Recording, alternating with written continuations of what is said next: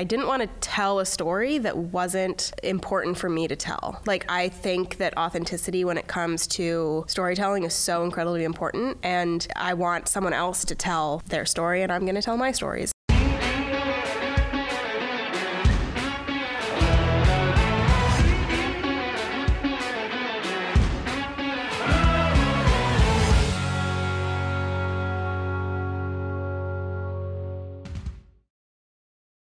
What's up, guys? Welcome to the About Story podcast. I am super excited today to have the wonderful, the talented, the amazing Deb Lee Smith.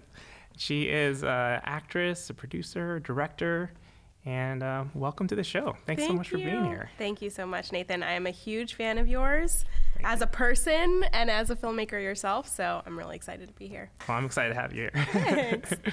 Well, let's jump right in. Let's talk a little bit about kind of like what got you interested in in storytelling, and what was that journey like for you? Yeah, I mean, I actually went to a really incredible elementary school that I think really got me interested in storytelling. I remember doing presentations where I had to dress up as characters in order, and then put on presentations. So I remember specifically dressing up like the Statue of Liberty and then having to talk about the woman who wrote the poem that's on the Statue of Liberty, and talk about Ellis Island and World War II and all of that kind of stuff. And it was definitely the beginning in me understanding how much I love interacting with the audience and interacting with people that were watching, and I'm very grateful in the fact that all of my stage fright kind of went away as a 10-year-old. So I really I got into acting and auditioning and theater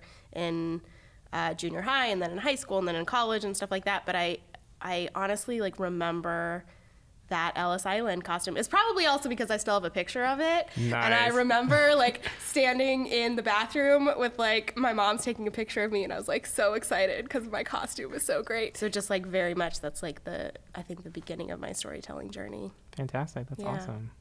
So did you go to school for it? What was kind of the next step for you? I mean, even though that was what kind of started it, I actually did not get into theater until junior high when I was on the debate team. Okay. And the theater teacher there saw me on the debate team, and she was like, hey, when I was in 8th grade, and she was like, hey, you might want to come and audition for the play. And I was like, I don't know what that is, but sure. And I did that and was like... Was it love at first sight? It was love at first sight, honestly, mostly because of the costumes. I'm was huge into period pieces, and I love English literature and just living in the 1900s, and this play was set in the turn of the century, and I was like, I get to wear this incredible velvet dress around for a week. Heck yes, I'm gonna do this. And yeah, so then I did junior high, and then theater in high school, and then I went to Berkeley for English Lit and theater. And I think for me, I really wanted to study English Lit because I wanted to have a more practical major, even though that's hilarious because English Lit is also not practical at all. Yeah. But I really enjoyed just taking some text and then deconstructing it and figuring out what the perspective is, what the context is as far as when it was written and what was going on in the world based, even if it's not historical fiction, there's just so much about what is going on in the writer's life that bleeds into the story. And I think that was so much something that I just really, really enjoyed learning about at Berkeley, and that certainly has permeated into my life as a storyteller since then. It just really showed me in a very specific way how much of a craft it is. Even though I did do theater classes there, but it was really more about storytelling in general instead of just be a squirrel, be a tree, yeah, be a peach. Yeah, it's very sort of inclusive and looking at storytelling from different aspects and different perspectives. Yeah, definitely. Yeah, and I know for me personally, storytelling is, it's learning about who we are as people. And so I always tell people, it's that's what storytelling really is. It's what does it mean to be human? What does it mean to be alive? That's the purpose of storytelling. Yeah, is to learn about yourself. Yeah. and to learn about, you know, the world from the perspective of the writer. Like, there's so much. I think I'm a huge comic book fan, and I love how much, like, you know, comic book writers would take what was going on in the world, and they couldn't necessarily write about it in any kind of essay, like, or anything like that, and so they put all of their political feelings about what was going on in the world into comics. And I think that that's like such an incredible way that just public commentary has continued. And I mean, of course, that's certainly the way that it is with scripts as well. I just think that sometimes comics were less censored because they weren't considered as culturally mainstream, which of course is hilarious now, considering the current landscape. Everyone's like, comics all the time, which is pretty awesome. Do you have like any favorite comic book movies? I still can picture going to see the first Spider-Man, like the Tobey Maguire Spider-Man, for the first time. And of course that was, you know, at the start of Marvel being what it is. And I just get like chills. Yes. The music kicks in. It's like dun, dun, dun, dun, yeah. And so I definitely think that, you know, like the last Spider-Man that just like broke AMC and, you know, was like so, I mean, it was so amazing, and it was so great to see Tobey Maguire back. And I love all of the iterations of Spider-Man, but I still just remember like how incredible that first experience was. I remember that too. And then and even just the scenes of him like webbing through the city, like, and just feeling like I'm in there with him flying through the city. Like that feeling has never left me. Yeah. And he's still actually one of my favorite superheroes too. Spider-Man is like, I think one of the things that makes him such an interesting character too, is he's always like kind of put in a situation where he has to sacrifice something. And I think especially, like, I think Spider-Man 2, they really did a really good job of kind of showcasing that. And it's like him choosing to be Spider-Man. Yeah. And the whole thing was about him embracing who he was. Like, he is Spider-Man. Right. But he didn't want to do it because it was hard. It was difficult. He had to sacrifice in order to, like, it's cool to be Spider-Man. But then, like, at the end of the day, people are trying to kill him all the time. Right. He's like, his best friends are getting hurt because he's Spider-Man, because his enemies are trying to attack him and they can't hit him, so they're hitting his best friends and his family and the people he loves the most.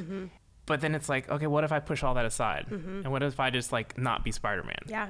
And then life is easy, life is fine. But then it's not. Yeah. Because he's not living the life that he should be living. Right.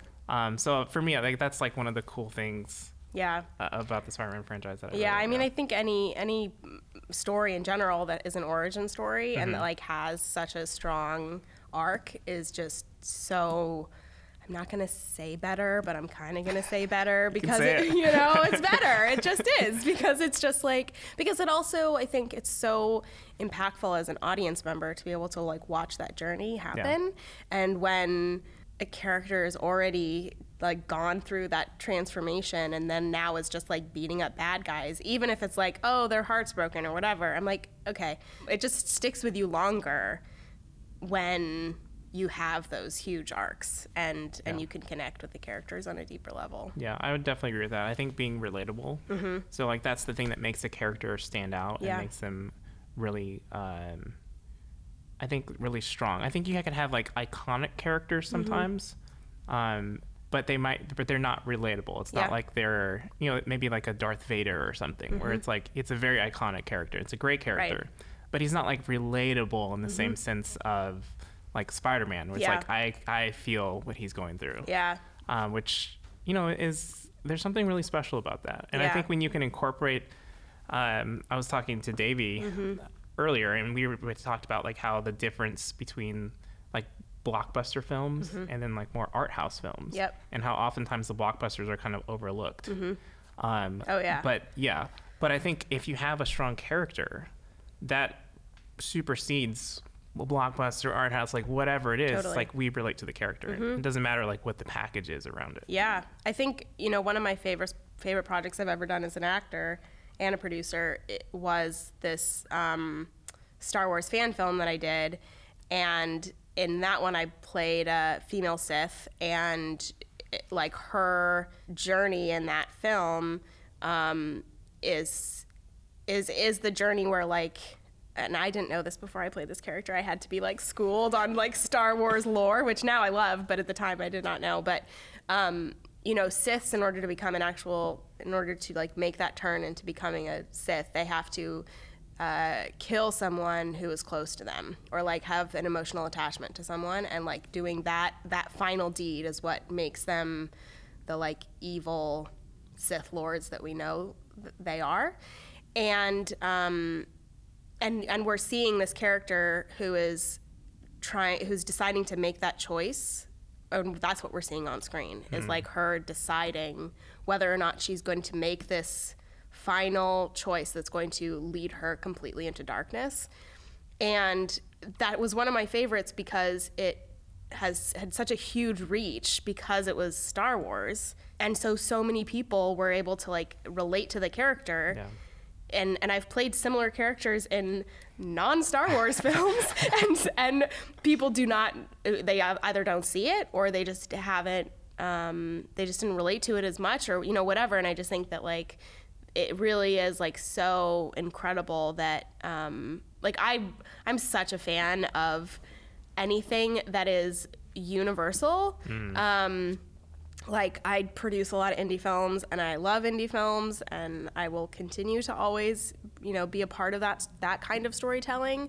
But being able to tell a story that might be a little bit controversial, but is still universal, so that everyone wants to watch it, for me, that's the best. Like, I just think that's just the cat's pajamas. That's awesome. Yeah. Cool. So let's talk a little bit kind of about like your process. So I know you've come at things from like different perspectives. You're like producing background, an actress, and writer. When you're thinking about a story, do you have like a certain hat that you put on at a certain time, or like what when you're figuring stuff out in your mind, like how do you go about that? I mean, it obviously depends what it's been being given to me as. You know, I'm new as a writer. I've only in the past couple years, especially during the pandemic, really started to write. And the reason for that was that I didn't want to tell a story that wasn't important for me to tell. Like, I don't want to tell someone else's story as a writer. Like, I think that authenticity when it comes to storytelling is so incredibly important, and I want someone else to tell their story, and I'm going to tell my stories. And so it wasn't until I kind of focused in on two very specific stories that were very important to me that I was like, okay, now I'm going to, you know, tell these stories. But before that, I was really just focusing on the acting and the producing.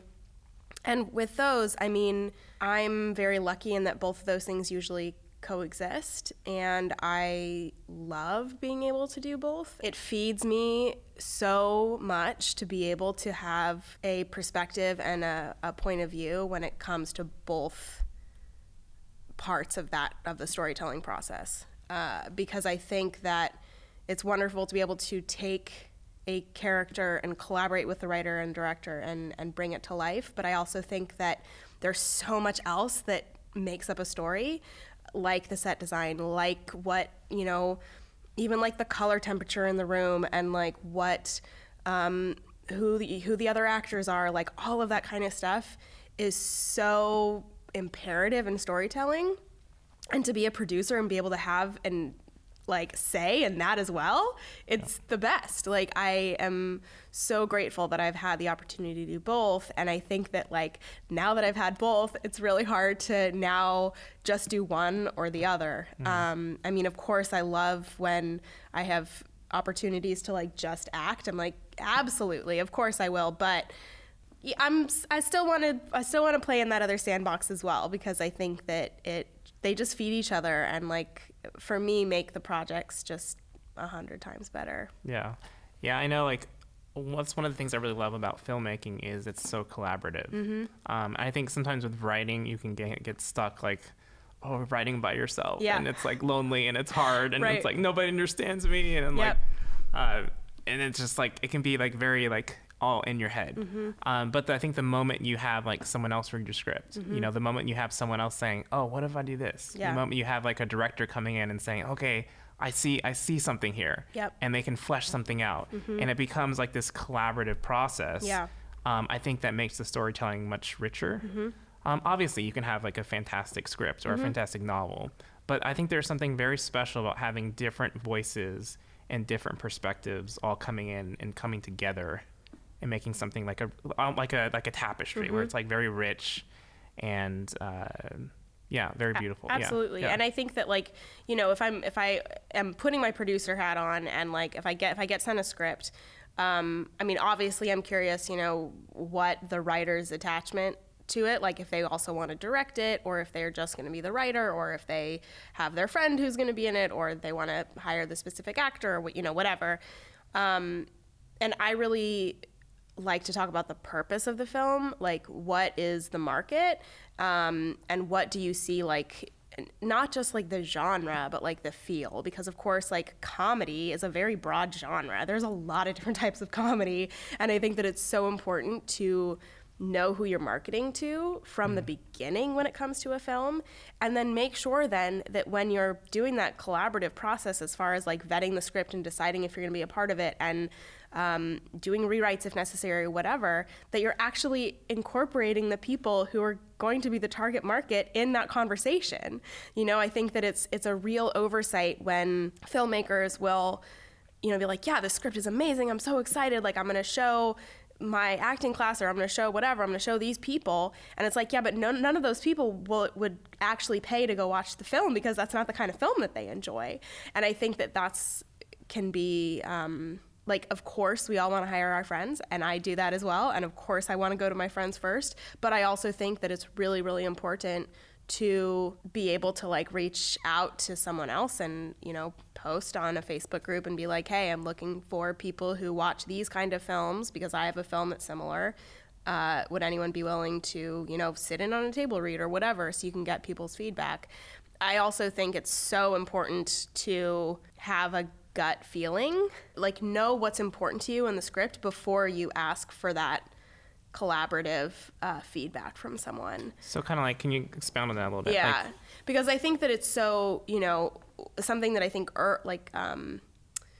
storytellers, when they're really starting, will ask, you know, again, like lots of people to read their script, or a lot of people to give them feedback, and they, number one, won't be specific with who they're asking as far as the audience, but they'll also then take everyone's advice and then try to change the script based on every single person's, you know, or change the actors, or change, you know, whatever. And I think that that obviously then leads to a lot of bad storytelling. And I think that unfortunately we see this in the studio process all the time. Yeah. And this is where, you know, like there's so many executives, there's so many people who have their hands in these scripts. If you ever watch a movie and you're like, man, I feel like this movie should have been so much better, I would implore that you go and see if you can find the script and see the difference between the script and what the film actually is. Because it's usually, you're like, yeah, the script was amazing, like what the heck happened?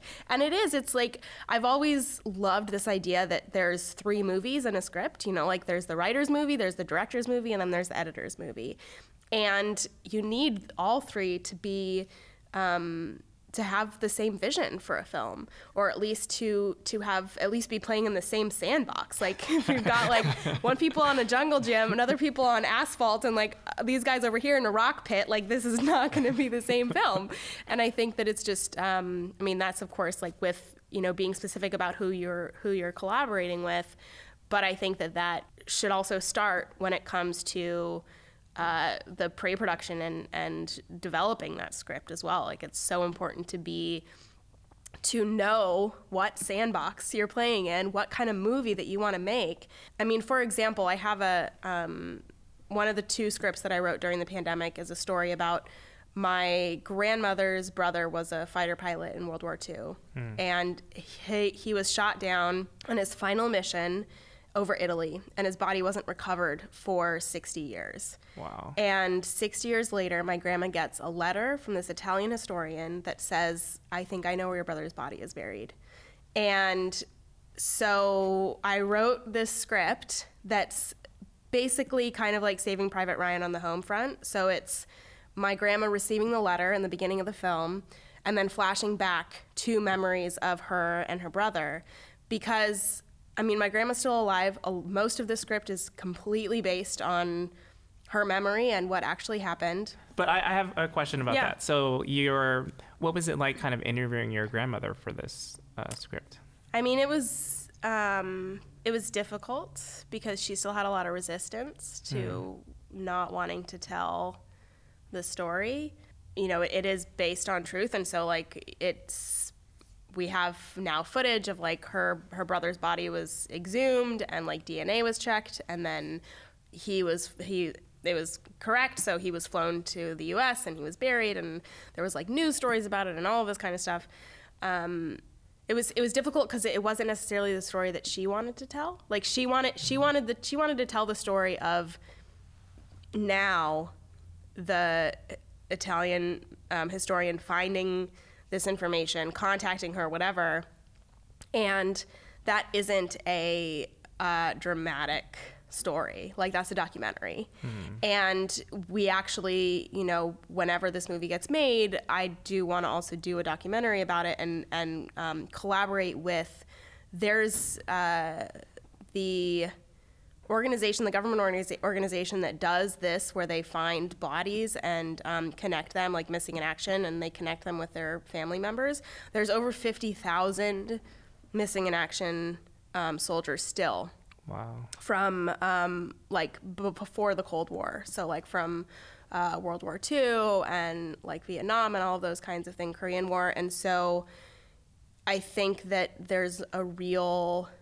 it's so enlightening for people to be able to see that their family member could actually come home to them, which I think is really incredibly special. So it was, you know, I just did a lot of asking her questions to be able to get details right, and then did a lot of research about what was going on in World War II. And, you know, the story is really about the, like, anti-Semitism in the U.S. and what was going on the home front when there's this war raging in Europe, but there's still a lot of conflict going on in the U.S. at the time, and that's not a story that's really been told or explored, is this idea of all of this, you know, racial tension and anti-Semitic, you know, tendencies, like right here. And I think that, unfortunately, America really likes to paint themselves as this like shiny country that you know, is so inclusive to everyone, and we don't hate people, and obviously we know that that is unfortunately not true.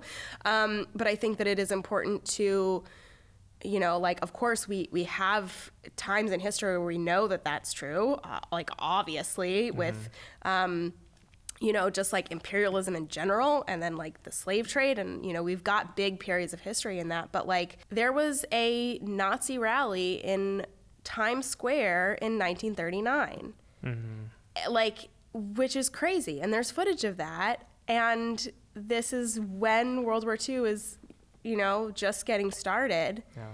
And that was happening here.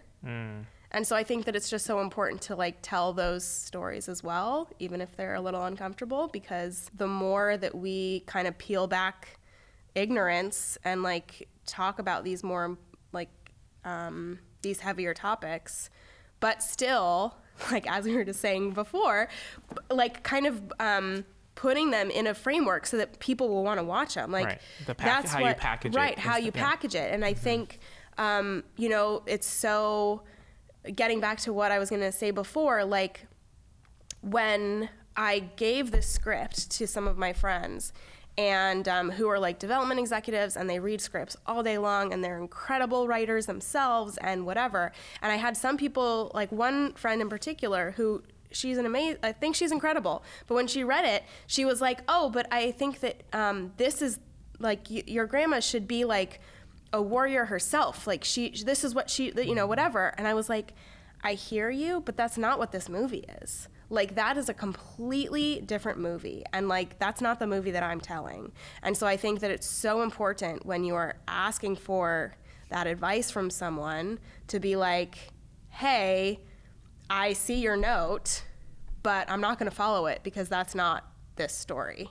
Yeah, I think that kind of goes back to having like a vision for your project. Right, so exactly. If you're the writer or director, it's like you have the vision for it. Right. And so you want to like take the ideas that fit into your vision Mm-hmm. and that make your vision better. Right. But if these ideas are going to turn your vision somewhere else Mm-hmm. and it's going to lead you somewhere, it might even be a good place. Like you said, like that could be a good movie.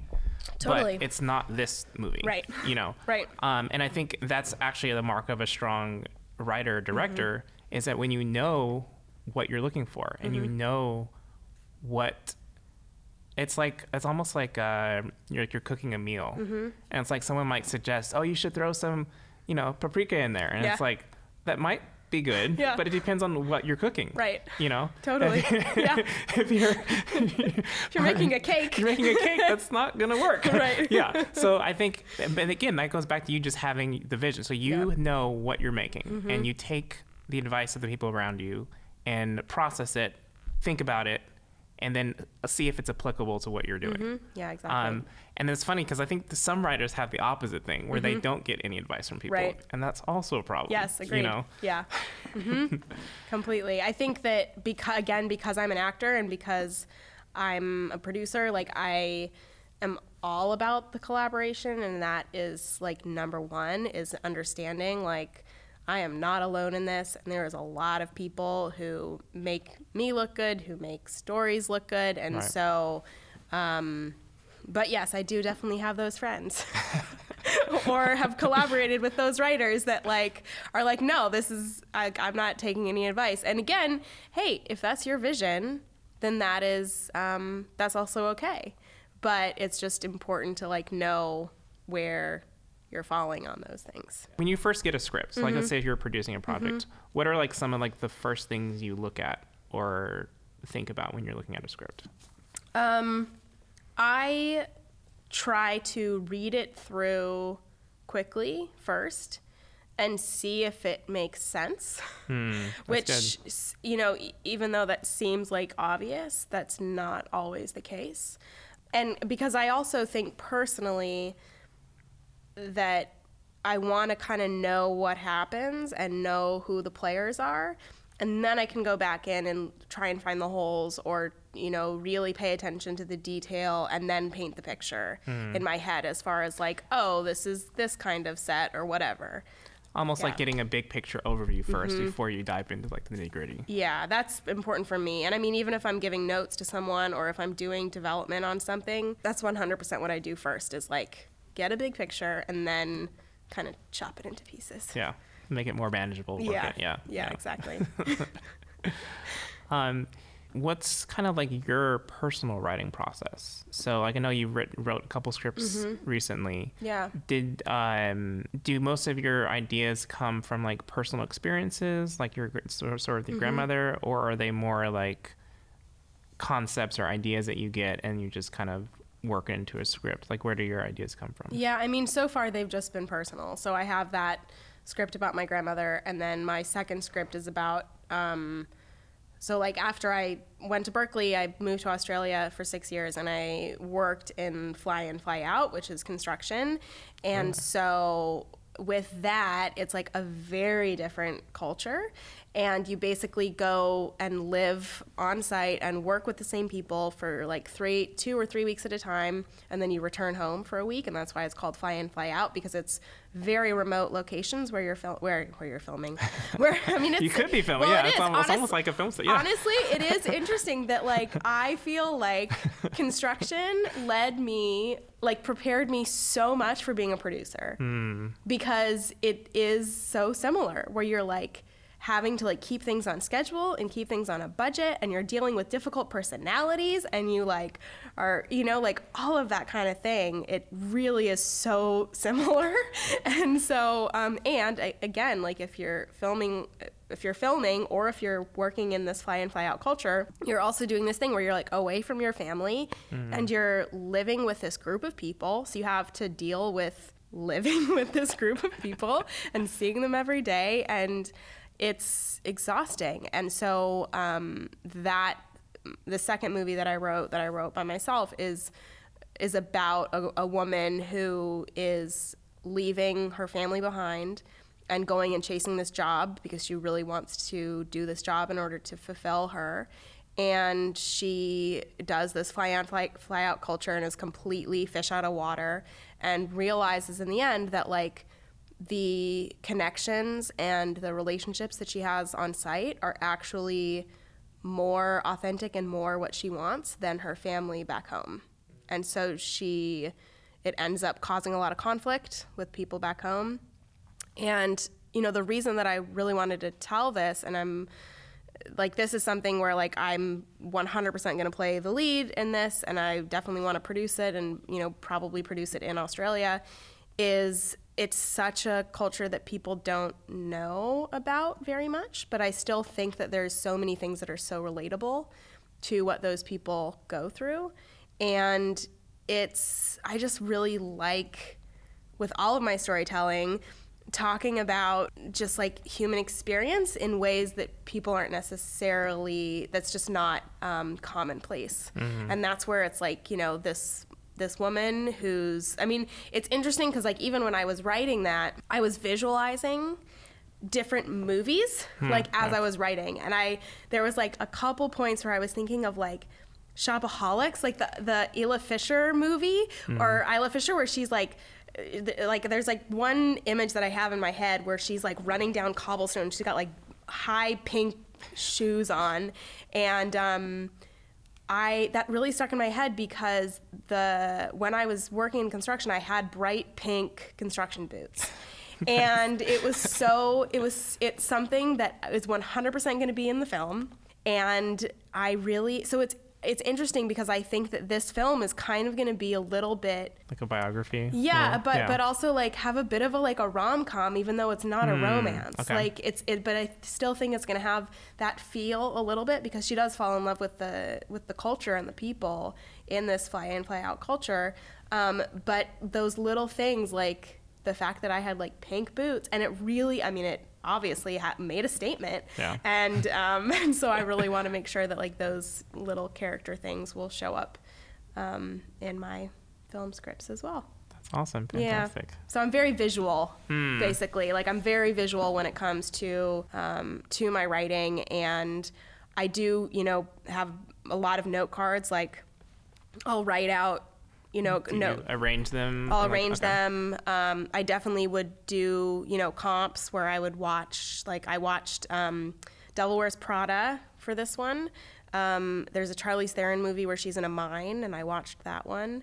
I watched Wild.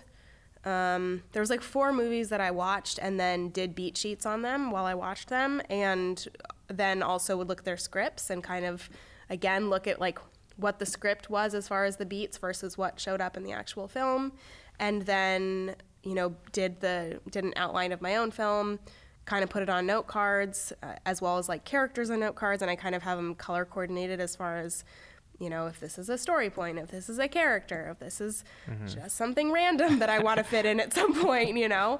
So now with my rewriting process, because I'm definitely rewriting the script right now, it's really now about, and I have to say, like, I haven't touched the script in 6 months, and so now That's actually a good thing. It is. Yeah, I think so too. You need some time to step away from it, and then like let your brain repercolate. For sure. And then come at it from a new perspective. I think that's really good. Yeah. Definitely, and I think that like even like talking to people about it, like even like this, every single time I talk about it, I'm like honing in on something specific that I'm like, okay, I keep talking about this one specific thing, so therefore that is definitely going to be in the script, you know? Yeah. And the things that I'm forgetting, those are just going to go away because they don't matter.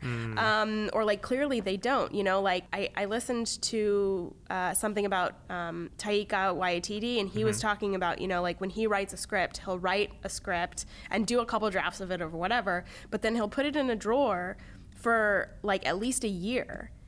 And then when he wants to work on that project again, he will outline or sometimes even rewrite the script from memory. And so then the only thing that will stick will be the things that made an impression on him. Yeah. Which, you know, I think he's brilliant. He is. So I'm going to take that, put it in my pocket. Good advice. Yeah. You did mention beats. So I'd like to talk a little bit about beats. So like when you're looking at a script and you're looking at the beats, like what are those beats that you're looking at? Yeah, I mean, I do follow, well, kind of. I do kind of follow like the Save the Cat. Okay, that's a great book. I love that book. Yeah, the Save the Cat beats. And I just have like made a spreadsheet that has the same beats. And it's interesting because there's another script that I'm rewriting with a friend of mine that we developed together a couple years ago, and then now we've decided that we want to like open it back up and we're kind of retooling it.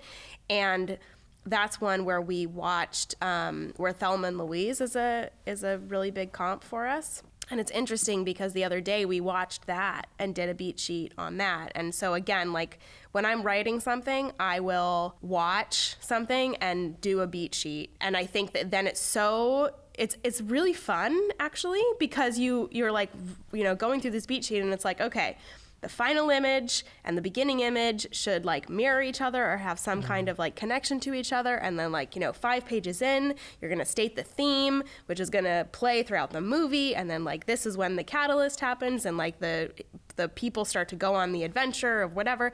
And honestly, if you are following this beat sheet and watching a movie, you will begin to see like, I'm going to pause this. It's literally at 12 minutes and it's like on page 12. Like it's so interesting to be able to do this now, and it's fascinating because so Thelma and Louise was made before Save the Cat.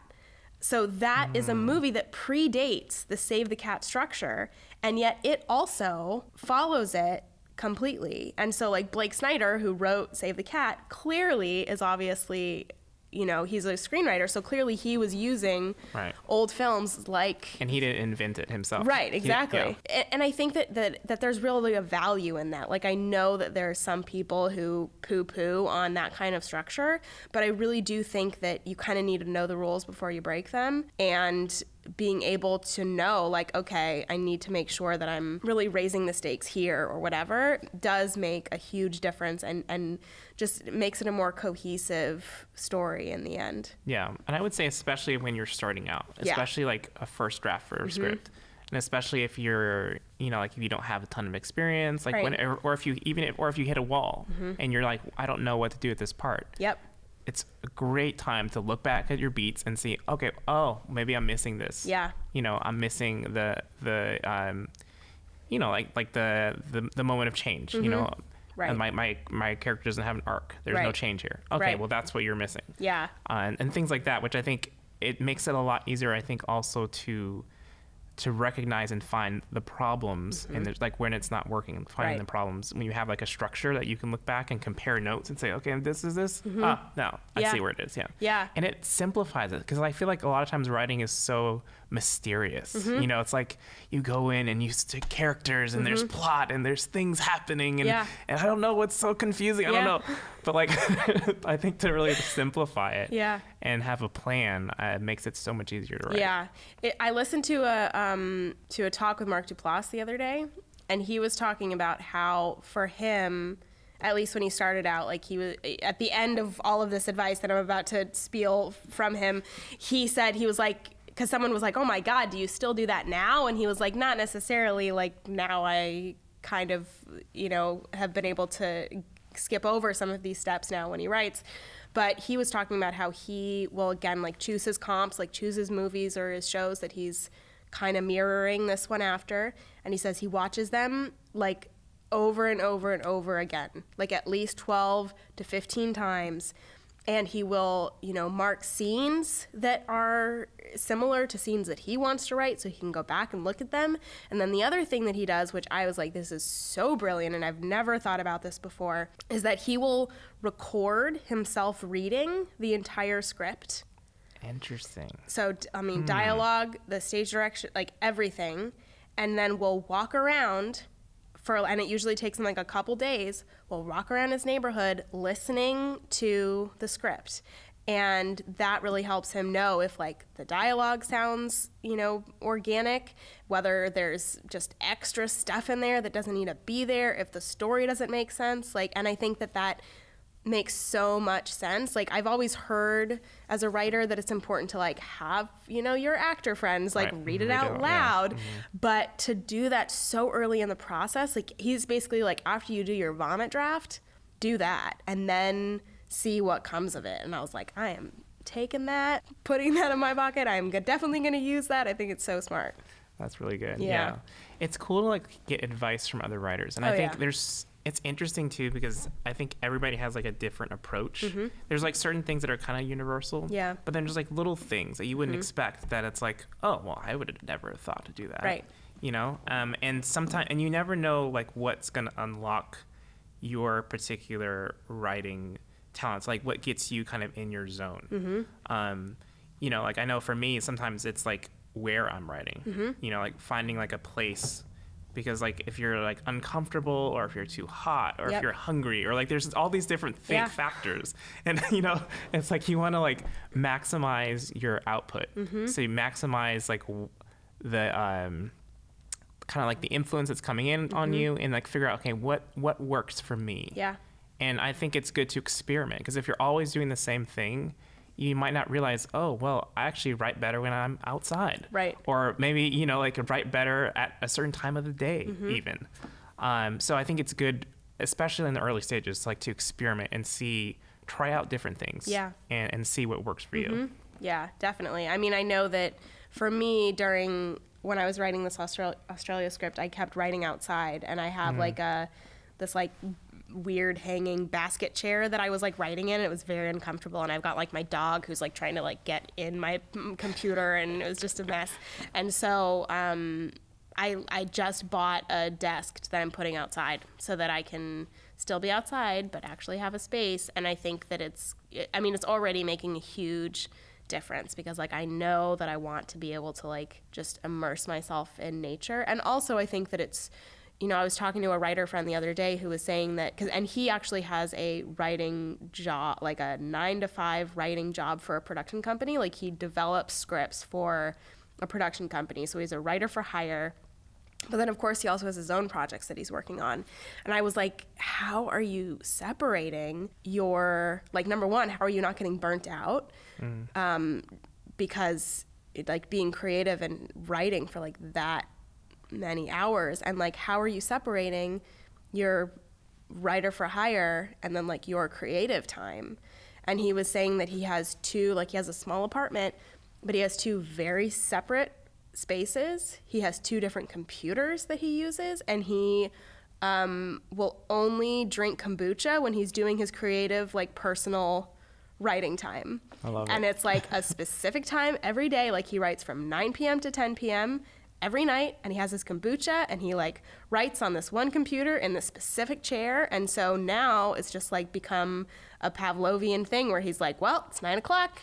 I guess it's time to like write my own creative stuff, which is just so incredibly smart. And honestly, I think that, you know, when we hear these brilliant actors or directors or writers and they talk about, you know, like how you just have to continue working, and whatever, I think that the caveat in that is that like we have to also work smart. Like we can't just put in the hours of like nonsense. I mean, a lot of the stuff is nonsense, but I still think that it's so important to be like, okay, I am, you know, working on these specific projects, and really just like putting just the whole like, you know, working smarter and not harder kind of thing. And just, you know, identifying your strengths, figuring out what works for you, as far as like, where do I write? When do I write? Like all of those kinds of things, and then just sticking to it. Like that's all we can really do. Yeah. I think the consistency, is really key. Yeah. Because I've heard, you know, it's like you have to do certain things to make a pattern, to make it a habit. Right. You know, if you call yourself a writer, you have to write. Yeah.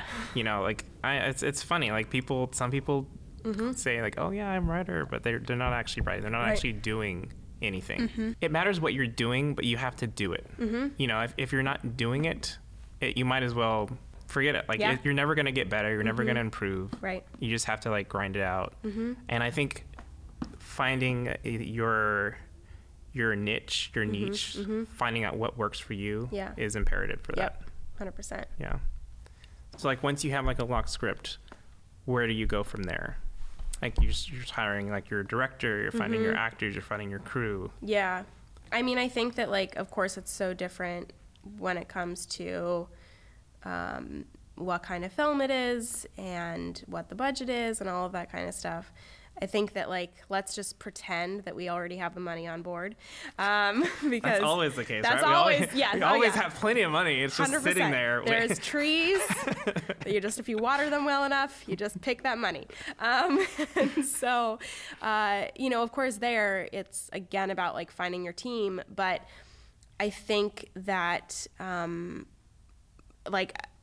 again, what I said about the importance of, like, knowing your market when you are working on developing the script, it's so important to then carry that through when it comes to the casting and when it comes to the visualization of the storytelling and all of that kind of stuff. Like, I have a really brilliant filmmaker friend who specifically makes faith-based films, and so when she is casting, she makes teen girl movies. And so when she is casting, she isn't just looking for a Disney Channel star. She's looking for a Disney Channel star who has a huge Christian following. And there's tons of them out there. And so, like, that's just, like, the tiniest difference, but it makes the biggest difference in the world because all of her movies have been very profitable.